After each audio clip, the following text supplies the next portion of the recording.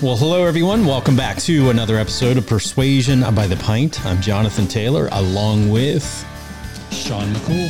Sean, today we got a great guest. We're going to get into some fun stuff. We have a real live mentalist joining us today. We do. The Mentalist. Did you ever watch that show? Love that show. It's one of my favorites. That and Bull, on CBS, when he's a trial lawyer and he does some psychology stuff. It's not as The Mentalist was, kind of different. Yeah. But yeah, The Mentalist was one of my favorite shows. I'm sure it's absolutely nothing like that because that's how Hollywood is. But That's right. That was one of my favorite shows. Yes. Well, we have joining us Jonathan Pritchard. He's going to be joining us here shortly. We'll get into his bio here shortly, but he is a mentalist for 15 years, toured the world as a mentalist. He's going to be sharing some lessons from us. There's a lot of lessons in sales and marketing. He works with a lot of clients. His corporate clients include BP, Discover, State Farm, United Airlines. He even works with the military as well, U.S. Army. He's got several books out. One is Think Like a Mind Reader. So it should be interesting. Yeah, it should be good. I don't think he has a beverage. So also for our audio only listeners. Yeah. Obviously we have two Jonathans on the show today. So our regular Jonathan will be JT when I'm talking. That's right. JT. And then it'll be Jonathan for our guest. Right. So just to throw that out there, we don't want people to get confused. That's we right. all have a voice in a similar range. That's right. Everybody's got a super deep or high voice. So it could be tough. Yep. And we just won't even try to get this transcribed. That would be just crazy. See how good the AI is. We'll see if we can get this transcribed. That's right. Why don't we bring him in? We'll talk about our beverages, have a little banter while he's here. Yeah, let's bring him in studio. Welcome, right. Jonathan Pritchard. Love that.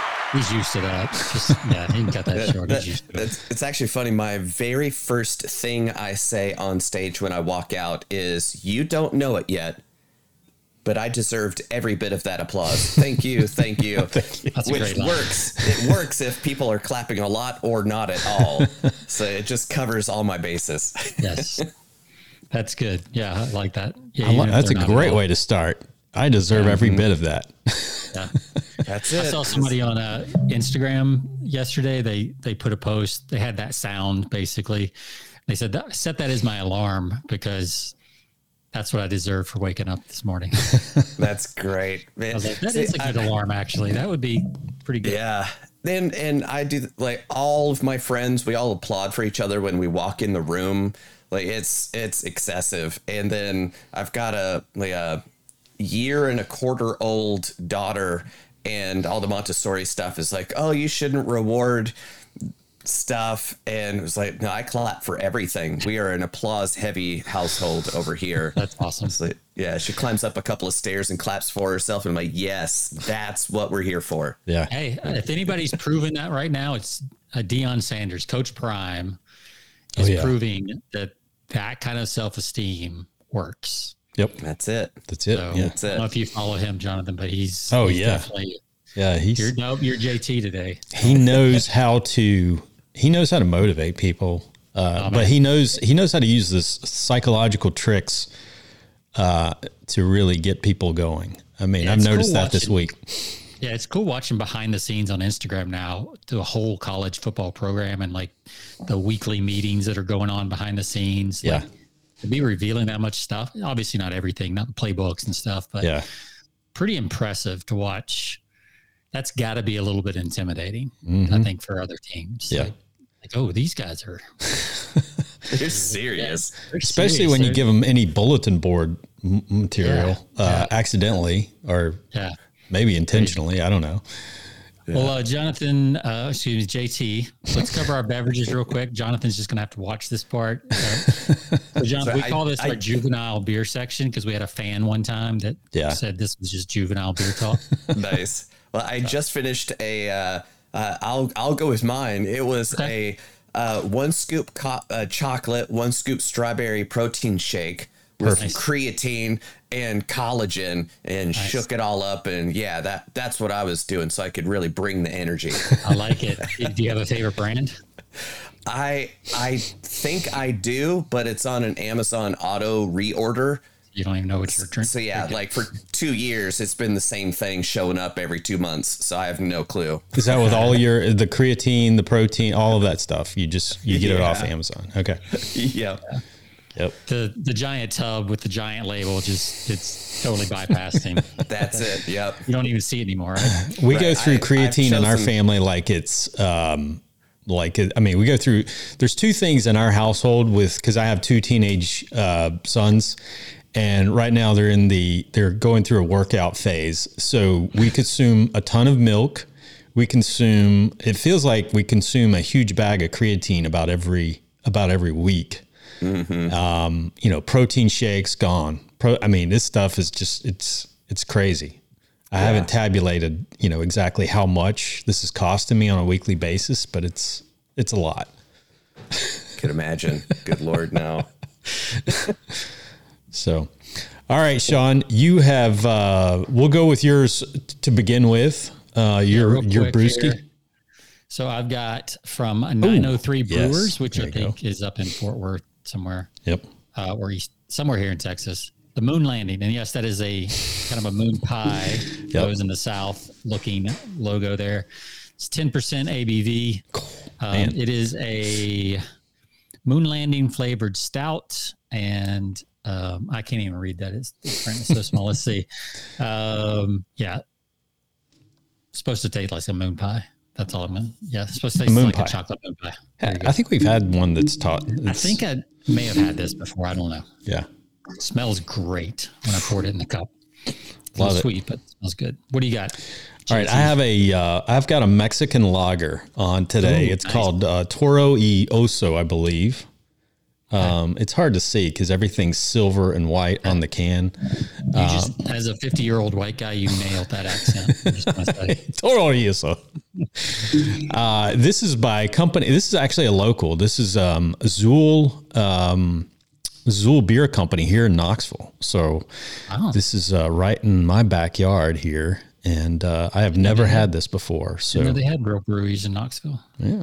It's amazing what we can do here in the East Tennessee. Zool. Right. Let's see. It says the Urban Dictionary defines Zool as bad in a cool kind of way. So that's where they get the word Zool from. Got it. And it's pronounced. It's used with an XUL. It's XUL, but it's pronounced Zool. So. Oh, okay. I was thinking Azul, like blue or eyes or something. Ojos' eyes, blue is Azul thing. I don't know. Yeah. Anyway. All right. Well, let's cheers it up. You had yours poured? Oh, here we go. You can cheers whatever empty container you have left, Jonathan. There we go. Do you have anything left there, Jonathan? You have any of your protein shake left? I have the dregs of this morning's coffee. Okay. I'll toast it away. Cheers. Cheers. This is a really light, Sean. I don't know.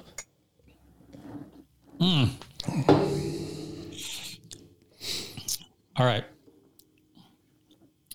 So we usually rate on a scale of 1 to 5 pints, Jonathan. Obviously, you've been ordering for 2 years, so go ahead and give us a score on a brand we don't know about. Scores don't really matter, so it doesn't matter what you score. You can use decimals, though, if it matters to you. If you do pie, though, it's got to be the whole thing. Right. So I'm scoring my coffee dregs because I would give that a 1 pint. That's about 4 hours old. Ooh, a little bitter, a little cold. Yeah. That was 0 out of 10 would not recommend. Okay. All right. We will take that recommendation. Yeah, but I'm such a junkie. I'm like, I needed that though. I needed that. Hit me up. Hit me, baby, one more time. All right, JT. I'm going to give this one like a 3.5. It's a little kind of flat, nothing special about it. We are dark beer people, so that's yeah. So nothing spectacular, but it's nice on a hot day. But it's not really that. We're talking nice 70-degree weather. I don't know what it's like there for you, Jonathan, in North Carolina, but we're feeling some early fall temperatures. So I go for some darker this week, so we're celebrating in Austin because like we've had rain more than we've had in like 3 months, so it's amazing. Yeah, that's great.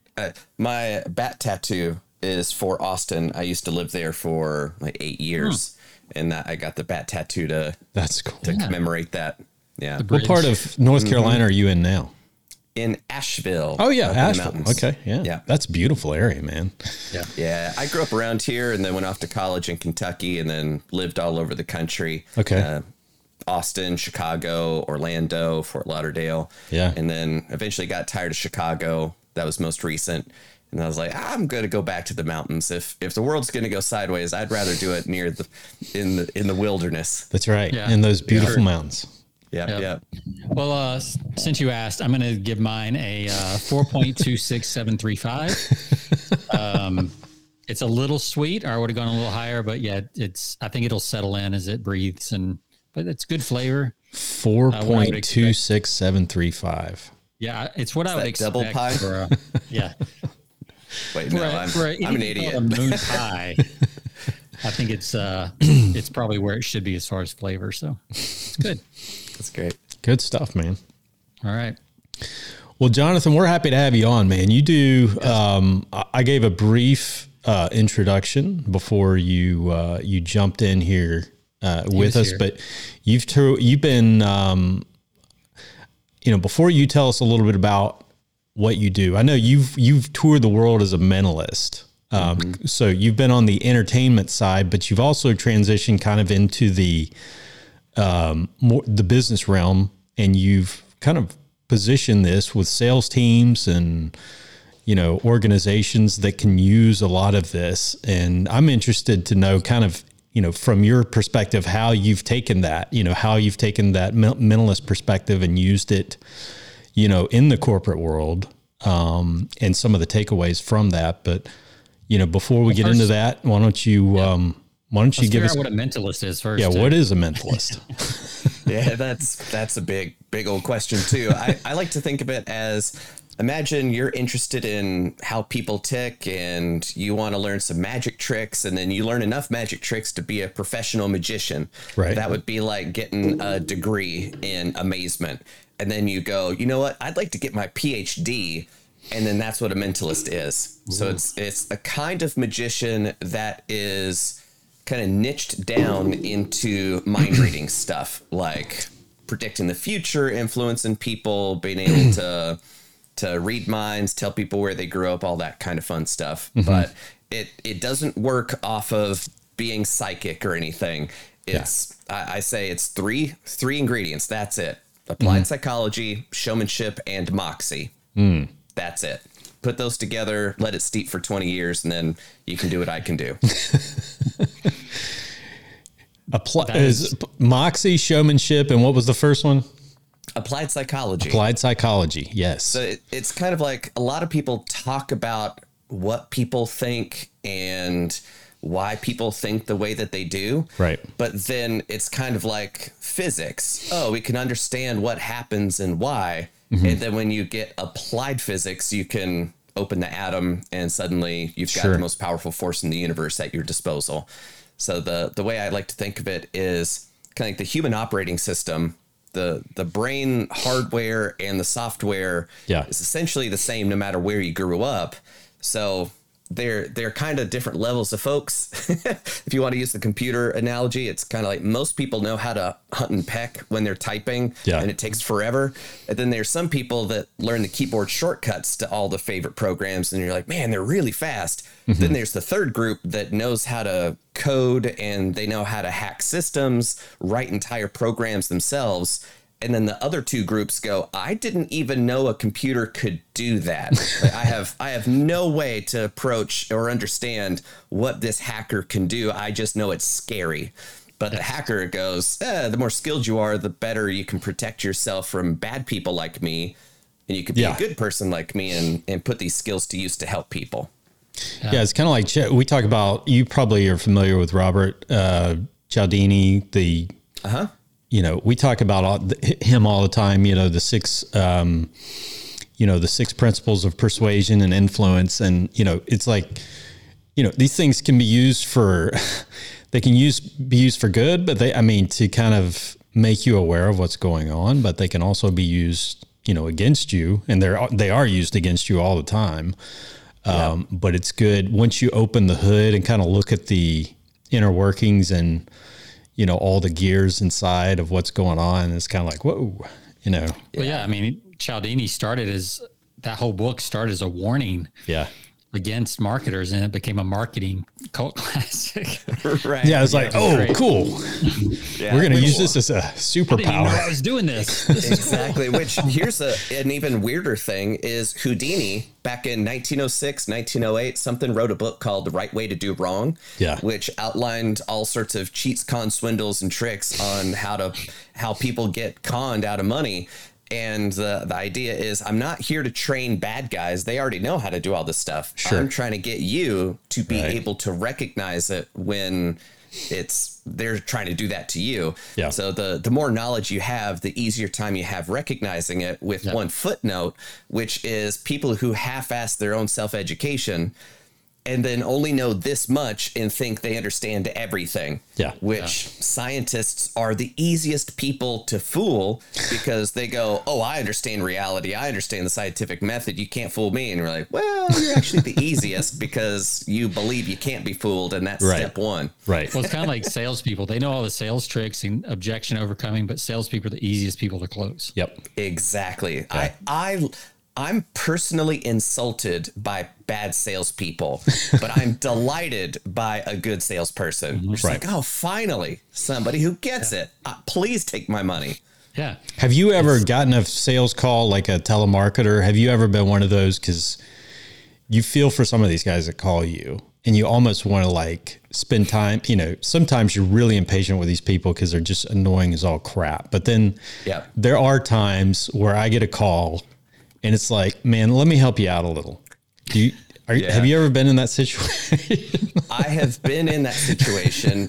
However, I believe that honesty is one of the most expensive things on planet Earth. Yeah. Yeah. Which is why, if you want me to be totally honest with you, it's going to cost you. Right. And I'm not going to do it for free, because being honest with you is one of the most valuable things I can do for you, because everybody else all day long is telling you what they think you want to hear. And that honest perspective from somebody who knows the business inside and out, like you literally can't afford what I can teach you. Right. If you knew better, you'd be That's doing good. better. I love that. Straight from the Joker's mouth. If you're good at something, never do it for free. I stood up and clapped in the theater when he said that. I was like, finally, somebody gets it, and it's a villain. Okay, okay, great. I need to do some self-evaluation here. That's Hollywood for you, though, right? Yep, exactly. John Galt, that evil man. How dare he? Yes. So. Well, yeah. So tell us how give us a little, we did your bio very quickly, but kind of give us your journey and, however much time you want. But. Yeah. The long story medium is that I got started doing magic tricks when I was 6 years old, stuck with it, even though it was a throwaway Christmas present that my dad expected me to lose in 2 days. And then a year later, I'm still messing with it. And he goes, all right, I guess this is something. And it has always been the context for me to explore anything I've been curious about. There's always been a space for that in the mentalism world. So as I get older, I'm doing rope tricks, I'm doing coin tricks, I'm doing mind reading tricks, illusions you can build at home with cardboard boxes. So I did all of it, but the mind reading stuff would freak people out. Yeah. And the other stuff, that's interesting. Where did it go? But how did you know that thing? I'm like, oh, that's cool. So that has always been my interest. And then in college, I met my mentor, James Randi, who at the time had $1 million challenge for anybody who claims to be genuinely psychic. So show us what you can do under what conditions, with what percentage accuracy under those situations, and then we'll design a pass-fail double-blind test. So I handled applications and developed testing protocols for that stuff. And I say it in my show, I go, I saw all the ways that people tried to scam their way to the money, and I thought, I can do these scams better than they can, and that's the show you're seeing, right? So that was kind of my master's degree in old school showmanship and performing and how to build a character and all that kind of stuff. Then graduated college, went on tour with a full-time performer to be his tour manager in exchange to learn how he's made a living. So nothing was off limits. I could ask about anything and everything. And for 2 years, I picked his brains on how to make a living as a performer, then went out on my own, did a lot of colleges. And that was the first peek into the way that I grew up, the way that I think is valuable to other people when it's obvious to me because it's me and I've always thought this way kind of thing. But after shows, I love the autograph line because that is a super humbling thing that people would sit through a whole show, like it enough to stand in line that's going to take just as long as the show did to come shake my hand.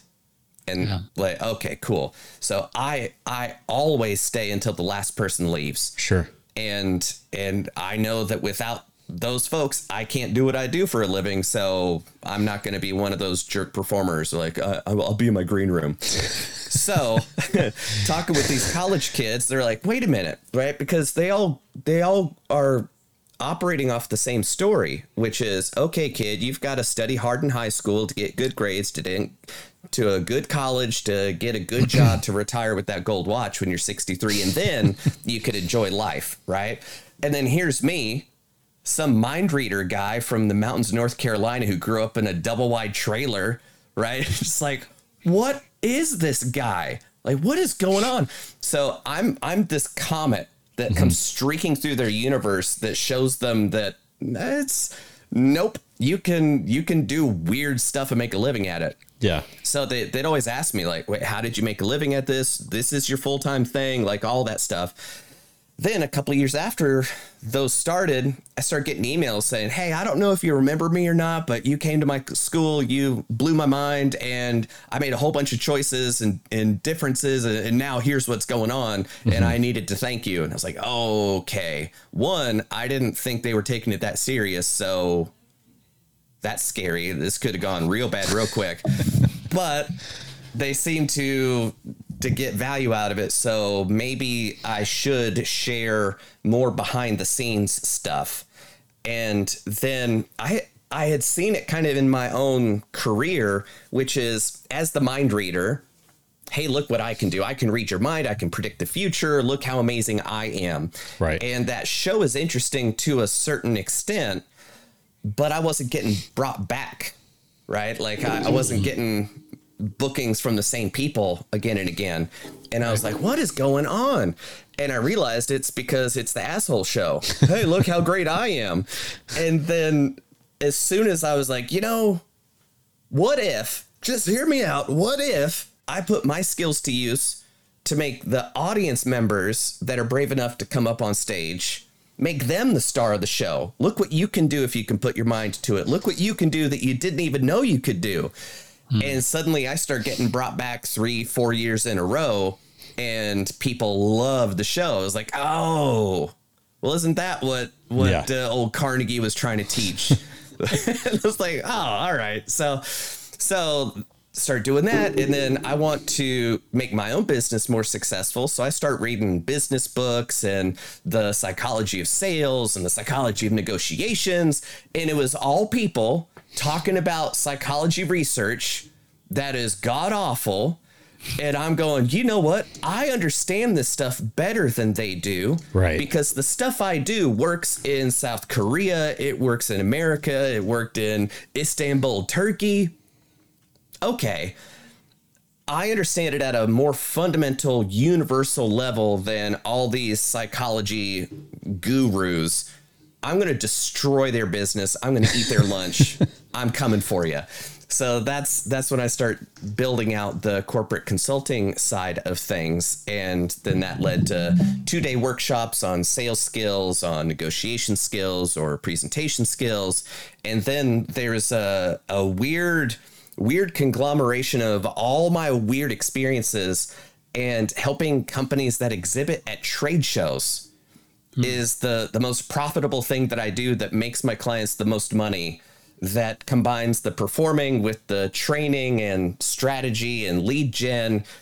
That's a whole big rabbit hole, but it's the most. That would be interesting to learn more about that. Yeah, to dig into a lot of times.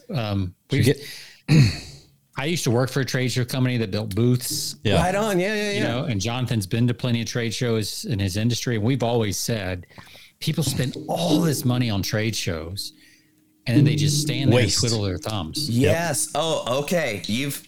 All right. You uncorked this genie. You're not putting it back in the bottle. All right. Let's do it. Yeah. I'm on a personal crusade. And these are holy rants that I'm going to go on. So, Sean, basically everybody that you built a booth for, I could help, but I don't help companies that do 10 by 10 booths. They're literally not invested enough to make use of what I can do because they're kind of still dipping their toe in it. And anyway, so 20 by 10 booth is the minimum where I'll help out. And the companies that I really help are doing 5 or 6 shows a year. Yeah. All right. So here's what I do. I help the person that books me save their bacon because the person who's organizing the trade show is often not a trade show organizer. They just happen to be the poor schmuck who got saddled with it. Right? So you nailed it. I mean, some dude that's like has no idea and he's like, okay, I got to get all this done. Right. And then he's got the responsibility of having a successful trade show. Yeah. But the CEO wants this. The CFO wants that. The marketing and lead gen guy wants this. And the sales director wants that. Right. And now he's getting pulled in 5 different directions. Yeah. So my job is to put them all in a room and say, one of you's coming out. The strongest survives. So you all have to agree on what big 3 marketing messaging details you want shared at this trade show. So is it your phenomenal prices? Is it your amazing customer service? Is it that this is the cutting edge technology that you're building? What one message in 3 parts are you going to have me communicate to your ideal people? So that protects the person that's hiring me from having too many cooks in the kitchen. So I'm the bad guy that says, no, we're not talking about that. We're not talking about this. We're only going to focus on that. Right. So once the messaging is sharp, then I pull on my 30 plus years of performing to figure out which things I can do, which tricks and routines will highlight those details that my clients are trying to get across. So I put together a custom 10, 12 minute corporate presentation, which is actually infotainment, that is so goofy and fun that people go get their friends and bring them back to the booth to have me sell them. That's right. Awesome. Yeah. So the magic word is the name of the company, and it's really self-aware. It's not goofy. It's really self-aware, but people are just like, oh my God, this is clever. Holy crap. So when I was just the difference alone. Yes. If it wasn't clever. It would just be different. Yeah. Right. But that's the problem. Is it so different, even though this in-booth entertainer corporate presenter thing has been around since the 70s. It's been a handful of really smart magicians and mentalists since the 70s. There are not very many of us. So even though it's been around forever, it really is truly unique, innovative, out-of-the-box thinking that it scares most people who are planning their trade show. We've never heard of this. It can't be good. We're just going to say no before we ever even know how you could help us. Yeah. But you don't get that at the trade show. You just get that before the trade show. Right. To anybody I reach out to, I'm like, hey, do you help organize the trade show? And they're like, yeah. And I'm like, I can help you out. And they're like, how? And I'm like, be amazing. And they're like, we don't do amazing. We do boring. Yeah. I mean, that's not in our portfolio. As a freelance copywriter, Jonathan, I can tell you, like, some of the headlines or like the kind of the core ideas that I've pitched before, they're like, that's edgy. Like, oh my God, that's the one you need to do because you don't want to do it. Right. Yeah. Right. Exactly. So the presentation that I put together, well, also like when I was 13 years old, I learned how to juggle fire and juggle pins and do magic tricks. I would go to downtown Asheville, as small as it is, and start juggling fire on the sidewalk. And people who are on their way to do something more important are going, I got to see this kid hurt himself. Like, what Absolutely. is going on? Yep. So I would draw this big crowd, and then I would ask to borrow $20 from somebody and be like, all right, tear off a corner. You're going to need to use this to identify your $20 later. Like, well, that's a weird sentence to say. Put it in an envelope, mix it up with others, and burn like 4 out of 5. And hey, look, yours is still in there. And oh, it's not. Oh gosh, moving on. So now everybody in that crowd's going, I have to find out what this kid does with that $20. Did he really just? But what is going to happen? They're not going anywhere. Right. I've got them for the next 20 minutes. Right. The open loop. Yes. So then at the end, bring it all back. The 20 is now in a lemon that I was juggling before I borrowed it from him, and it's all brought together, right? And then I would pass the hat and be like, all right, you could walk around with this nasty $20, or you could give it to me. I'll take good care of it. And any of you else who would like to contribute to my party fund, you can do that, right? So that's what I was doing at 13 years old. Now that's what I'm doing in the booth to draw a crowd. And then once there are enough people, it's self-fulfilling and it just gets bigger and bigger. And then I launch into the show, and I've got people raising their hands, clapping, laughing, screaming. The people in the booths around my booth hate me, right? So they're just like, son of a rah, rah, rah, rah. So every once in a while, one of them will be smart and be like, can I hire you? Because we need what you did.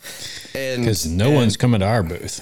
Right. Yeah. And even they try to poach people watching me. Yeah. And then they tell them to shut up. But I'm trying to pay attention to that guy. Leave me alone. Right. Like, right. So the end of the presentation is right before the big reveal, and everybody is like laser focused on, I cannot look away. Otherwise I'll miss it. And I'm going to watch this. Trance, right? Trance yes. state. Yes. So they are hyper focused and receptive to what I'm about to say. And right before the big reveal, I go, change state and go, I'd really like to take a minute to thank you all for being here. We really appreciate it here at Widget Co. because we pride ourselves on this, on that, and this. Mm-hmm. And if that's why you're here at the show, in just a minute, I'd love for you to go meet Stacy and Eric over there. They'll take good care of you. But if this isn't what you're here for and this doesn't match you, that's cool too. We've got a free gift for you. It's a cool trick you can pull on your friends at the bar tonight. And that's our free gift to you. Take it, go get your friends, bring them back. We'll entertain them too. And if that sounds good, we can move on. Everybody's like, yeah. They're like, all right, cool. Then big reveal, applause. Yeah. And now my clients are getting a whole list of really well qualified leads instead of the business card fishbowl of doom where anybody who wants an iPad is dropping it in. But now it takes about 10 hours of your employee time to find out they're not a good fit in terms of following up and emails and phone calls and tire kicking and stuff. So, okay, you bill at about $150 an hour. So that's $1,500 per dud lead. And if you've got 100 of those, well, now that's $150,000 that you're throwing down the drain with your ridiculously stupid, outdated goldfish bowl of business card strategy, right? So even if all I do is keep them from getting that goldfish bowl, I've saved them $150 per show. Right. In wasted man hours after the show, not even to point to getting them 2 to 5 times as many paying clients after the show that they're used to, because their number of exposures, their eyeballs are 2 to 5 times as much, because Stacy and Eric can't draw 30 people every 20 minutes. They literally don't know how to do it. And even if they knew how I did it, they couldn't do it themselves. They don't have the decades of experience, right? Sure. So that's how I can make my clients hundreds of millions of dollars in terms of new customer acquisitions over the next 5 years, save them $150,000 per show. So it is literally life-changing for the business to have me at one show. And the people that recognize that, they're like, oh my God, I'm not going to tell anybody else about you because you're my secret weapon. So me getting new clients is one of the hardest things on the planet to do because I'm so good at what I do. Sure. Right. Which is weird. Because the bottom line is that people, and I don't know why this is so difficult for, people within organizations to understand this, but people want to be entertained more than educated.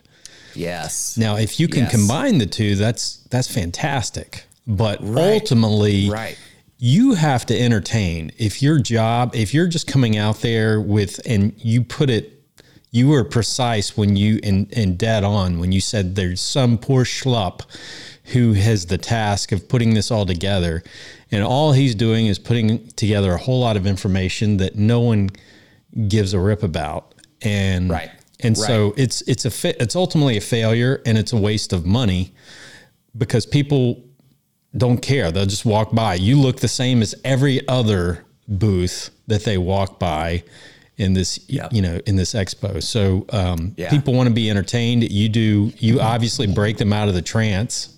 You do a great job of it. So it's so gnarly, and it breaks my heart to see so many booths empty. It really is a bummer, because it is the most valuable opportunity for that business to make money and connections and help people. Yep. So it's just gnarly how many people don't do it well. Yeah. It's horrible. And then when I'm like, please, there's this arc and there's going to be a flood. You're all going to die, and I want to save you. And they're like, I don't think so. We're fine over here on this big rock. We're good. I'm like, please. We're fine wasting our company's money over here.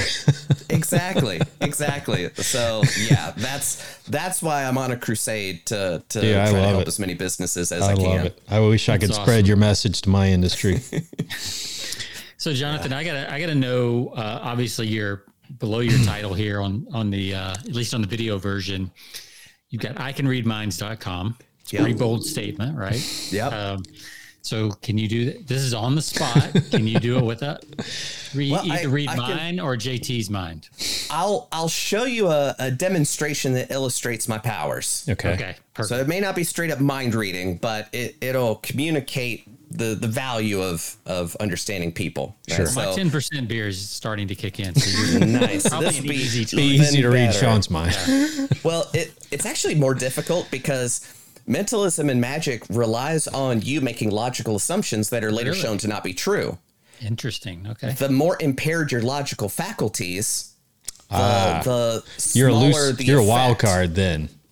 Right. So you'd rather do this in a boardroom than a bar. Yes. A room full of scientists and engineers, my favorite audience. Really? It's like, wait a minute. I've been watching, and wait, what happened? Did you, can I scan this with lasers? I'm like, yeah, sure. Go for it, guys. I've got a selfish follow-up question after you do your demonstration. You got it. So for the smart folks out there, you can see they are different playing cards. It's not all just the same card, because if it were the same card, that would make this so much easier for me, right? Would. But Sean, Jonathan, which one of you wants to play? I'll go. Yeah, Sean is the one that spurred this on, and he's hit the 10% mark. So I'm leaning forward. You got me already. All right. So. Remember, you literally asked for this. So Here we go. I am going to look through here and try to see, based on our conversation so far, how far into the deck I think you're going to say stop as I go through. So my commitment is that you're going to stop me on the 6 of diamonds. Okay. All right. So the idea is, as I take them off, they're out of play. You say stop whenever you want, and we'll stop. Make sense? Makes sense. Cool. So was that the 10 of clubs? It's not 6 diamonds, right? So you didn't stop me there. You didn't stop me here. And this is especially for the video folks, so that you can see what's going on. Audio only folks, just trust us. This is really what's happening. Yeah. Go to the YouTubes, go to our channel.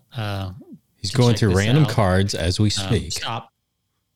All right. So you're happy here. I'm happy here. Okay. Know that 95-ish% of people stay where they stopped the first time. So I'm just going to tell you that up front.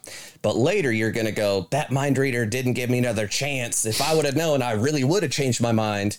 Right. So knowing this, I do want to give you the opportunity, if you want to explore a different universe of possibility, you can have me keep going. Or if you'd like to stay where you stopped here, no skin off my nose. It's your decision. This is my chance to jump timelines. Yep. This is your nexus point where you go universe A, universe B, and we see what happens. Do my Doctor Strange. I'm going to stay here. You're going to stay here like 95% of everybody else. Yes. I'm very average. So going to try to do this so that the camera can see. Very careful. Take off the thing. The next one would have been the 5 of hearts. Next one would have been the 3 of spades. Could have been any other card in the deck, but you stopped me at this card, right? Correct. No funny business. This is about as fair gets. Yeah? Yes. Crap. Wow. That's cool. Ta-da. That's amazing. That is amazing. Thank you. Are you going to reveal how you did that, or are you just going to leave it I did that very well. Thank you. Yes. Of course. I knew that one. We would not get to that answer. That's incredible, though. Because I'm thinking of all the possibilities. There's 52 possibilities. Yep. Yeah. 52 possibilities. Yeah. So, but you happen to stop right there. Yeah. I don't know what the math is on that, but. Yeah. You had a 1 in 52 chance, but then the decision kind of multiplies that by however many other cards there are, because you made your first chance and then you could make your second one. If you don't reveal how you did it, which I respect, tell us some of the principles that are involved in what you just did. A lot of it is in clarity. Yeah.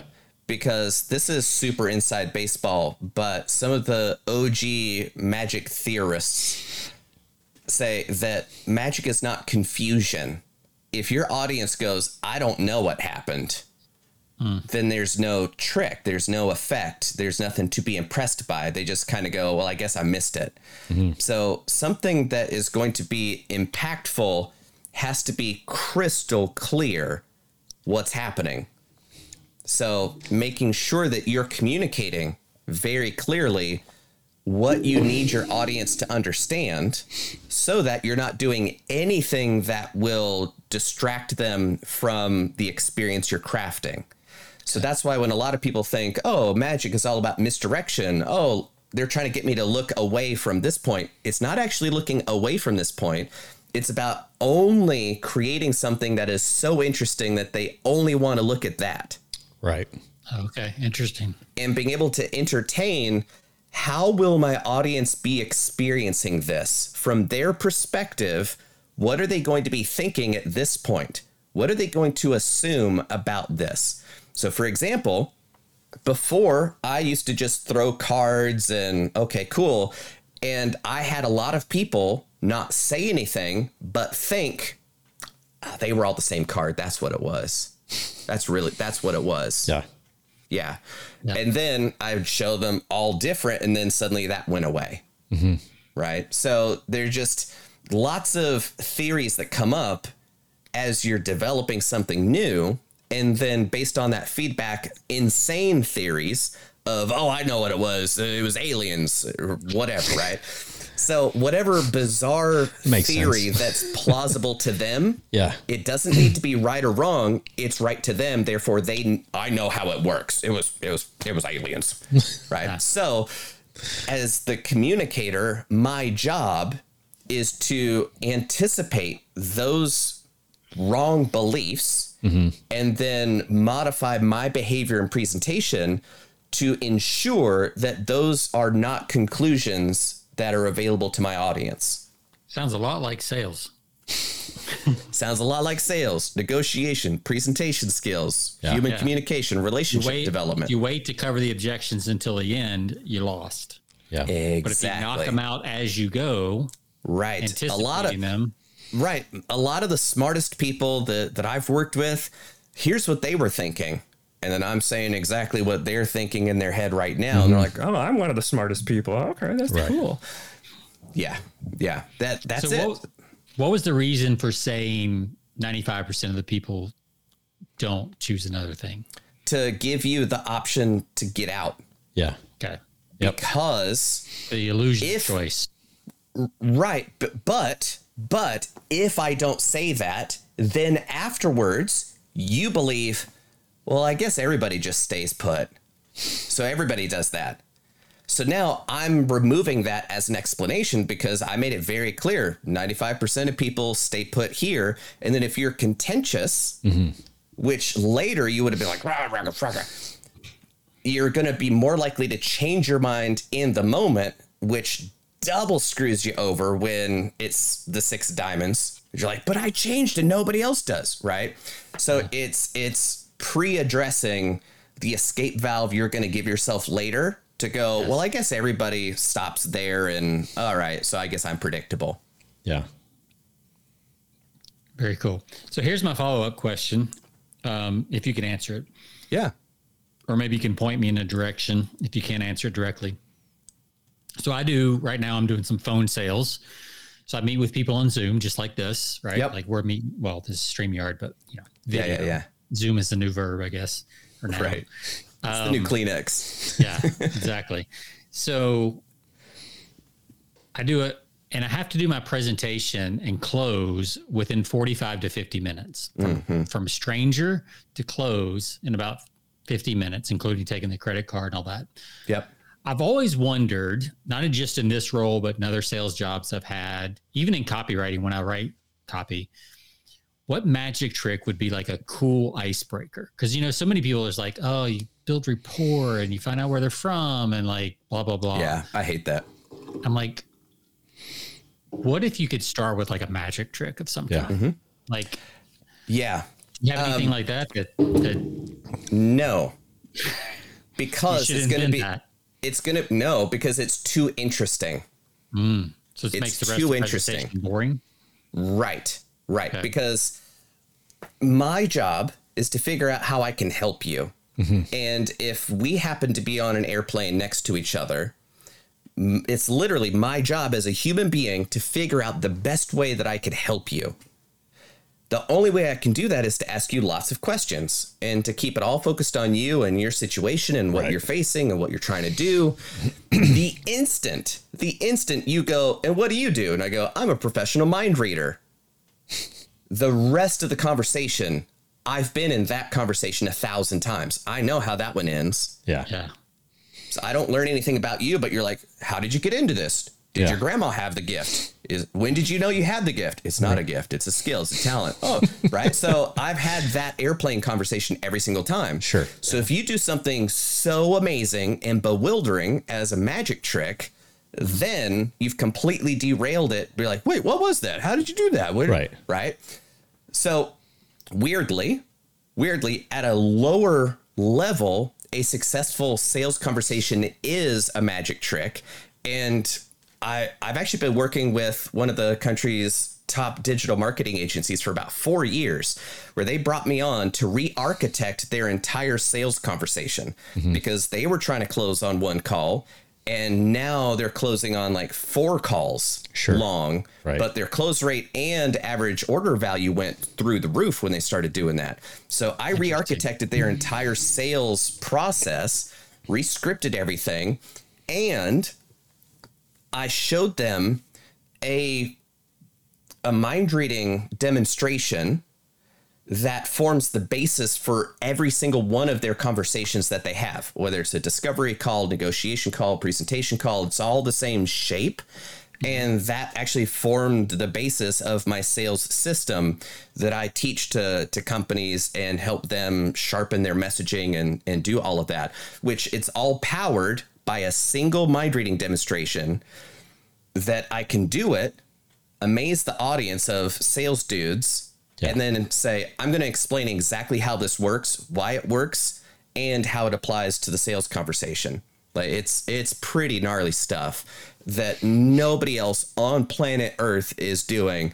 And I can say that because I buy every sales book there is, and none of them are even coming close to touching this. Sure. So it's kind of cool. If I say so myself. I did buy one time. I bought from, do you know David D?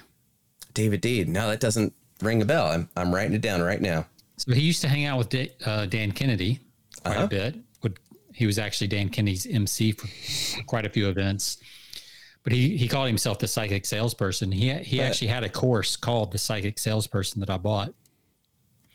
But it was mostly like embedded commands and things like that. It was very like more NLP probably. Yeah. But it was interesting and it does work. Yeah. But it takes a lot of practice. But it does. I think and that was probably 2010, 12. Yeah. I don't think it's as effective today as it was then. It isn't, because there is a lot to like about NLP, and most of it's goofy and fake. Yeah. Like it's not real, right? Like, oh, look up and to the left. That means that they're remembering and making up a memory because, right? None of that stuff's true. So there are like me, Jonathan. Right. Yes. Hello, Sean. Pleasure to see you, Sean. How are you doing today, Sean? Where are you? Right. It's like, shut up, you rapport robot, you idiot. Right. So I'm actually doing a cohort training right now of like 5 sales dudes. And just this week, one of the guys said, after the first call we had the week before, I tried what you said. And I had 2 calls that week that were exactly what you were talking about. I've got the Tony Robbins sales course, which I haven't listened to all of it because it's too complicated. And yours is simple enough that after 1 call, I'm able to put it into practice, and it's more successful than anything else I've tried. I was like, that makes me feel good. I'm happy to see you do that. Right. So it's more of a framework of how to approach a conversation, which is why it's so useful across all kinds of different situations, more than it is. I think of it like martial arts. Like, so if somebody is coming at an angle 2 attack from a downward trajectory, you're going to do move 3 subsection 2 with a B finish, right? Like it makes it like, it's like, Mr. Attacker, hold on, I need to get my micrometer out to see the angle of attack. Exactly. So you've got this decision tree of 1,000 permutations, and I have to remember which one it is, and I'm going to defend myself. You're like, no. So all these move monkeys that are trying to collect these sales techniques are getting caught flat-footed because they don't understand the 1 or 2 principles of how people make decisions. So if you understand the principles of how people interact with reality and make up their mind, then it doesn't matter what situation you're in. You know how to navigate the conversation. So it's so much simpler, but that's why it's more powerful for more kinds of business conversations. So I call it close any sale. You're not going to close all of them, but any kind of sales conversation you have, it'll work for that dynamic. That's cool. I love the idea of a framework too, because I think where a lot of sales training and a lot of sales people get tripped up is they get forced to do a script. Yeah. And it's just so obvious, when somebody's on a script. Right. And for this reason, which is the same for any of the public speaking clients that I'm trying to coach, they're like, well, I don't want to sound scripted, so I'm not going to practice, which is like a quarterback saying, well, I don't want to win the Super Bowl, so I'm not going to practice. You're like, what is wrong with you? So the only reason you sound scripted is you haven't practiced enough. Right.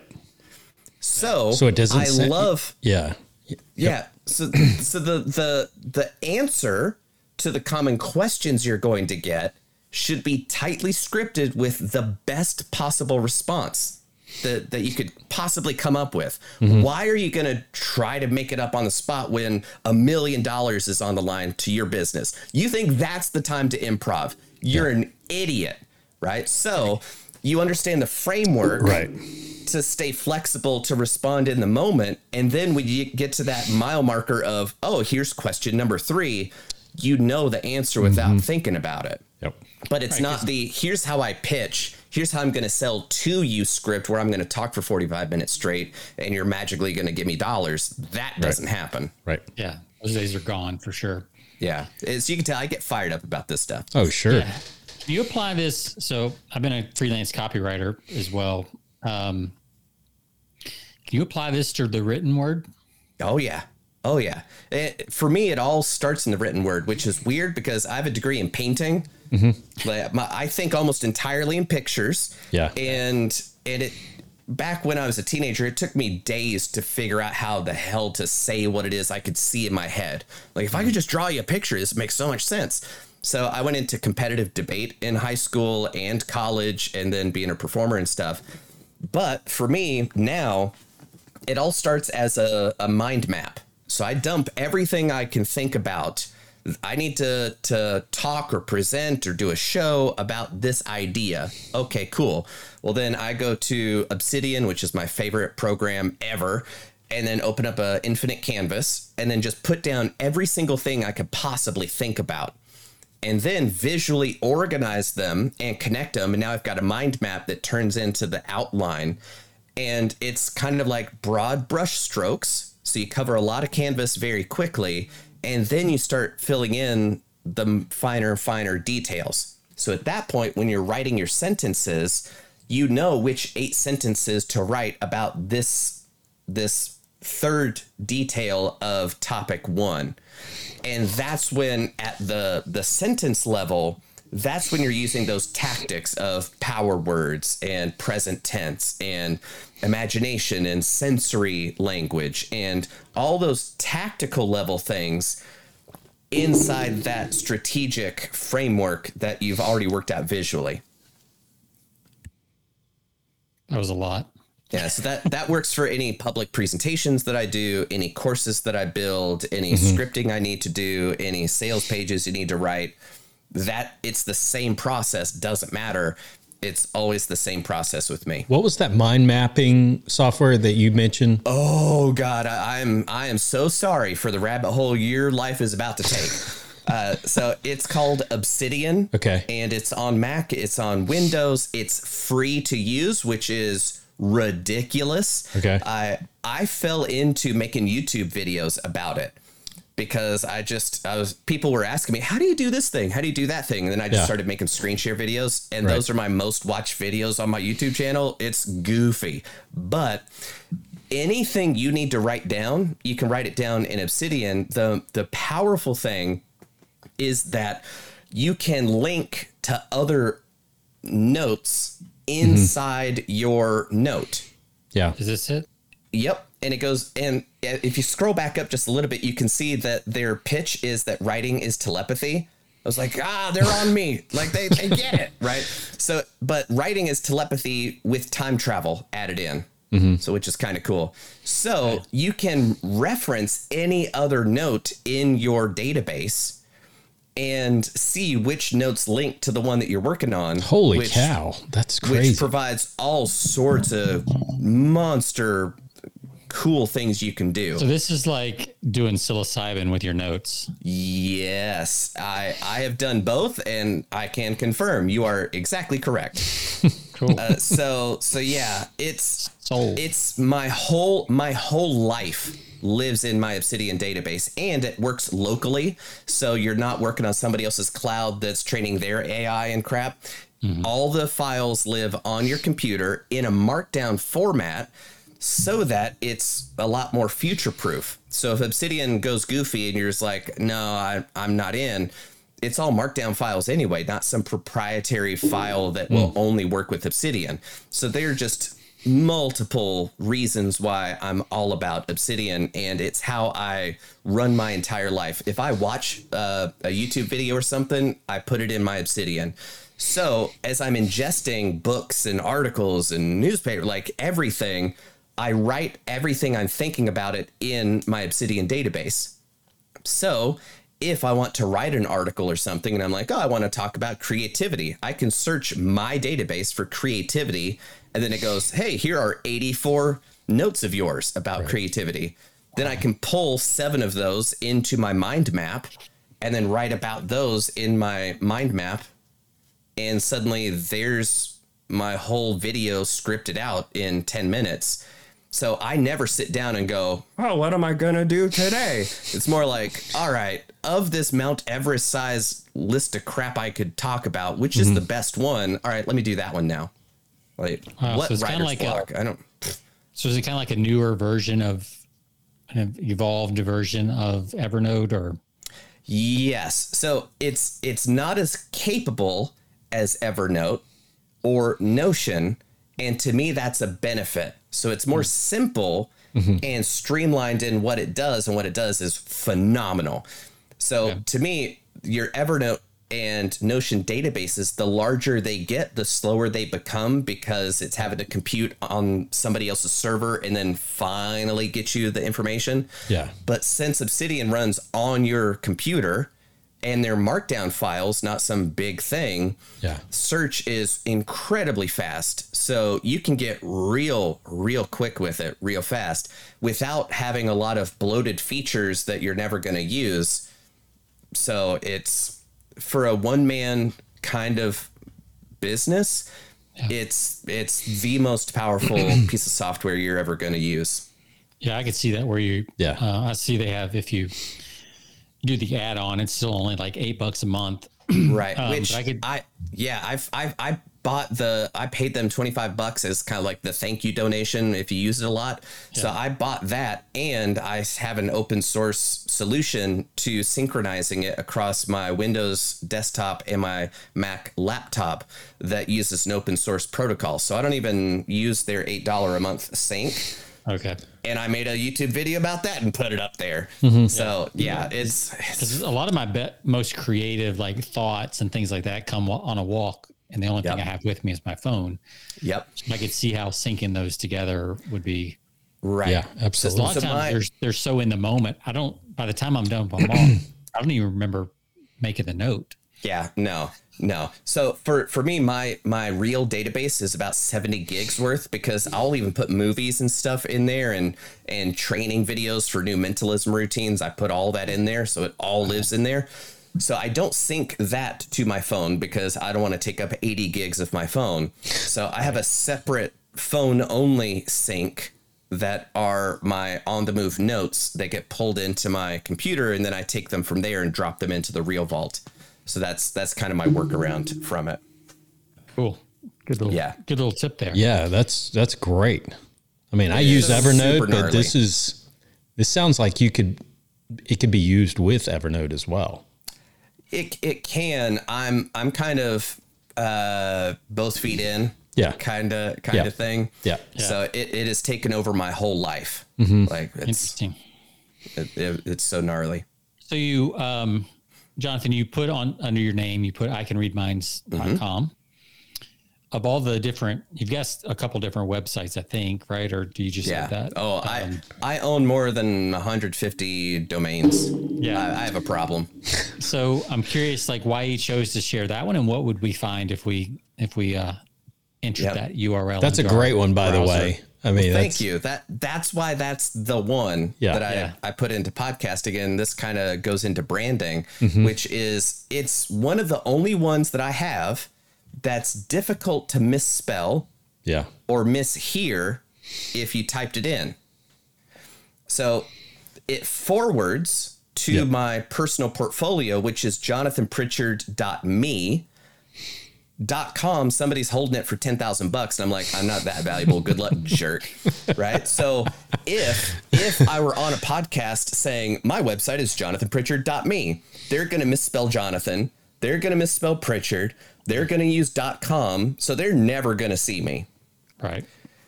Savant Enterprises is my company.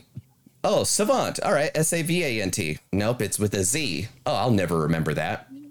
So that's why icanreadminds.com communicates the value proposition. I can read your mind. I can read the mind of your clients. How valuable to you would that be? Pretty freaking valuable. All right, cool.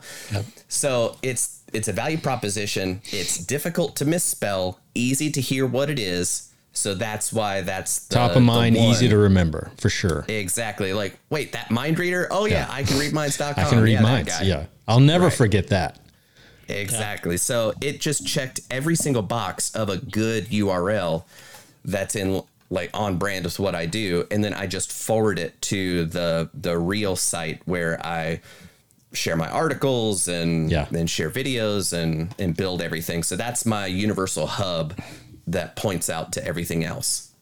Yeah. So what will people find if they go there? they will find recent articles, and I post kind of long form content about creativity, being a solopreneur, consultant, mind skills, all that kind of stuff.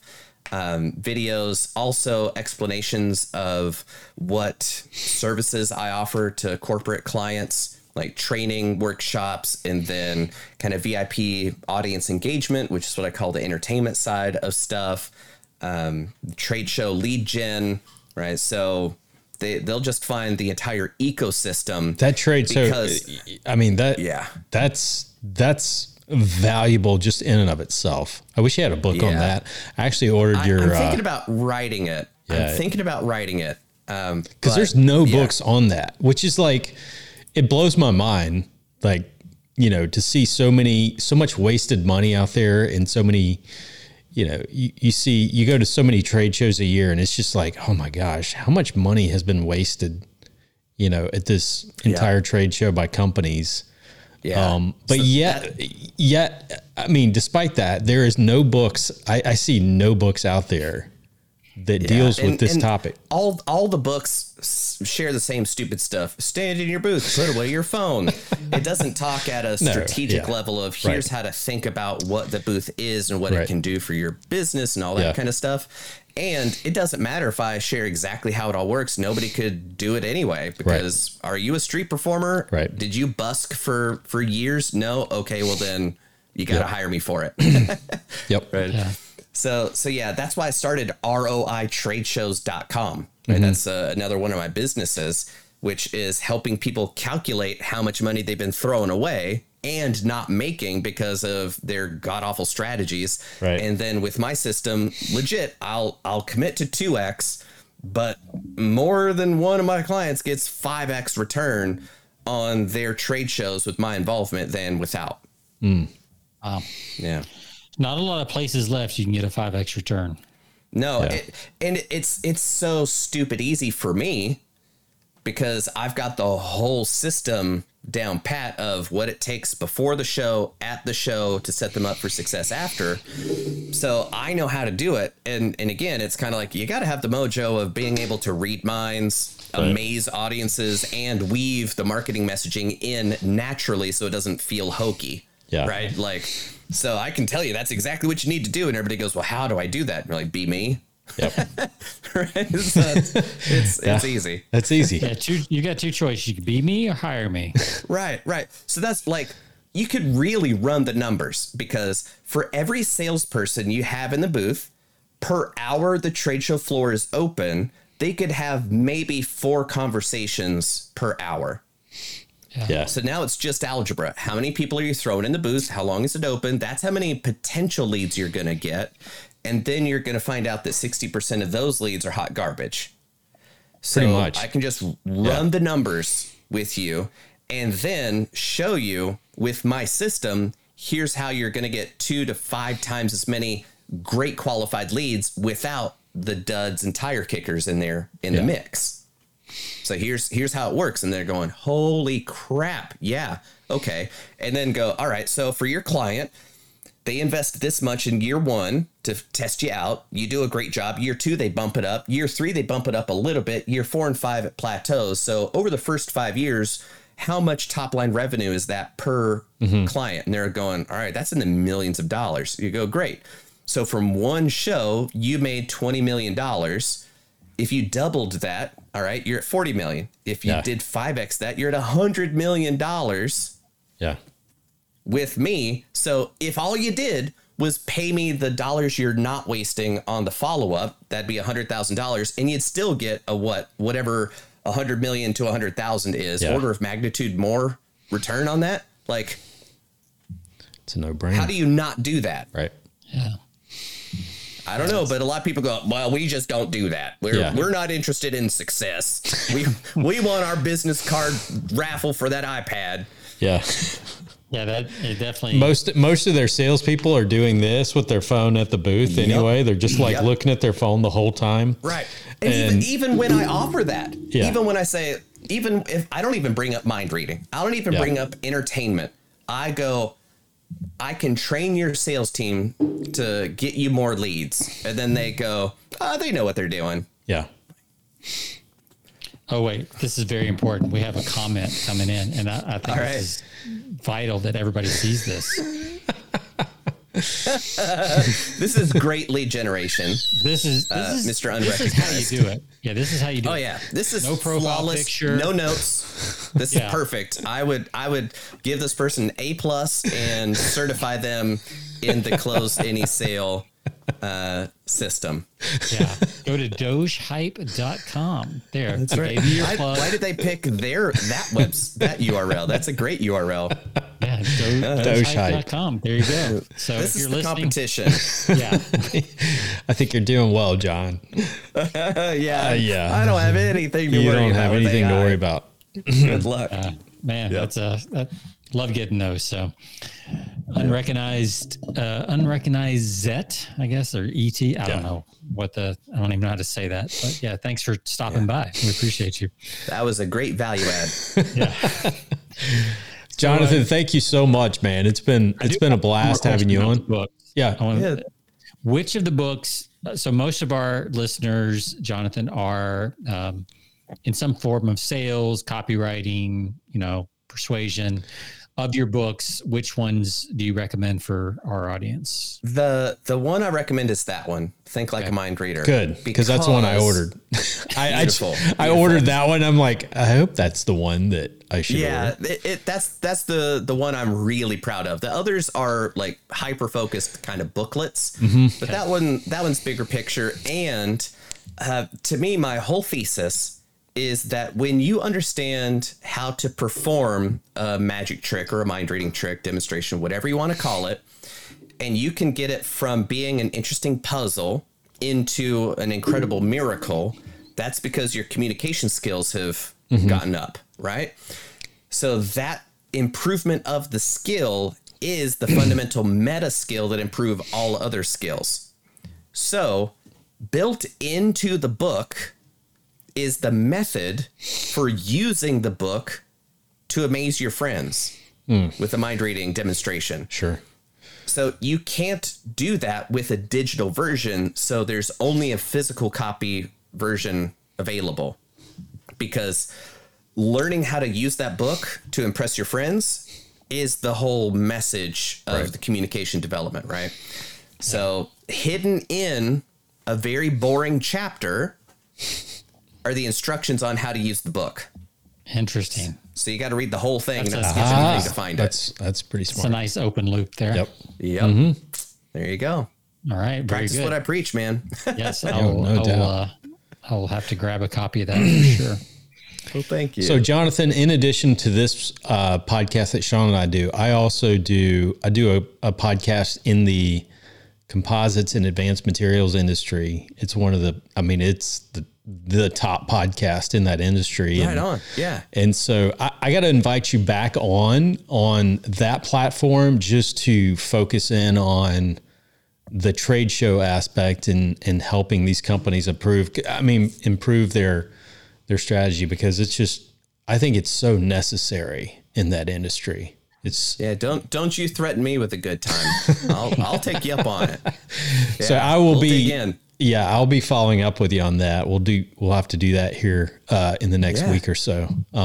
We got a big show coming up in October, and I think this is so timely. And then fall is I don't know about so many, fall is a big trade show season, so it's like October, November is like huge months for trade shows, but got to get you back on. But man, it has been so fun having you on. iCanReadMinds.com. Check him out. Jonathan Pritchard. Sean, you got anything else? I don't. I'm good. Man, it's been fun. Great show. Well, thank you very much, guys. I really appreciate you letting me to just go on rants and get fired up about it. Yeah, absolutely. I appreciate it. Hey, we're going to send you, just for like 30 seconds, we're going to send you to the green room. We're going to wrap up the show, and then we'd love to bring you back up, just kind of have some after event comments and just follow up. Cool. Sounds good. Later. All right, thanks. Good stuff, man. Love that. Looks like I'm ordering a book. Absolutely, man. That's good stuff. Again, I can read minds. Was that .com? Did I say yes, .com? It was .com. Jonathan Pritchard. So easy to remember. Jonathan Pritchard. Well, I can read minds. It's easy to remember. It's the .com, the .net, the .me. Yeah. JonathanPritchard.me. We'll have it on our show page. And fantastic interview. To all of our listeners, you can find us over at persuasionbythepint.com. You can find us on all of your podcast platforms, wherever you find your favorite podcast, Stitcher Radio, iHeart, Spotify, you name it. Leave us 5 stars while you're there. Sean, it's been fun, man. Hope everyone has a wonderful weekend, and we'll see you all next week on the show. See ya.